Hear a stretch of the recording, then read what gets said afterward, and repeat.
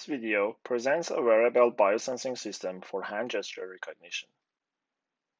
The flexible electrode array is printed with conductive silver ink on PET substrate. Here you can see the screen printing process.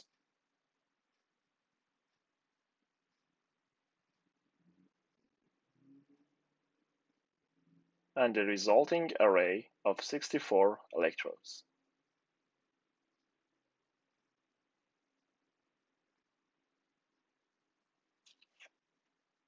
We apply a drop of conductive hydrogel on each electrode to improve the electrode skin impedance.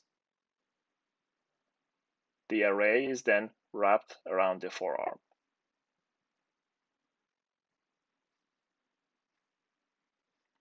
The user is instructed to perform each gesture only once to train the in-sensor classifier.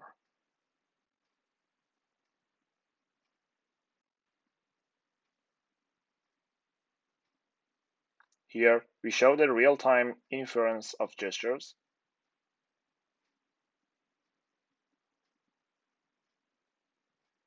as well as the system in action controlling robots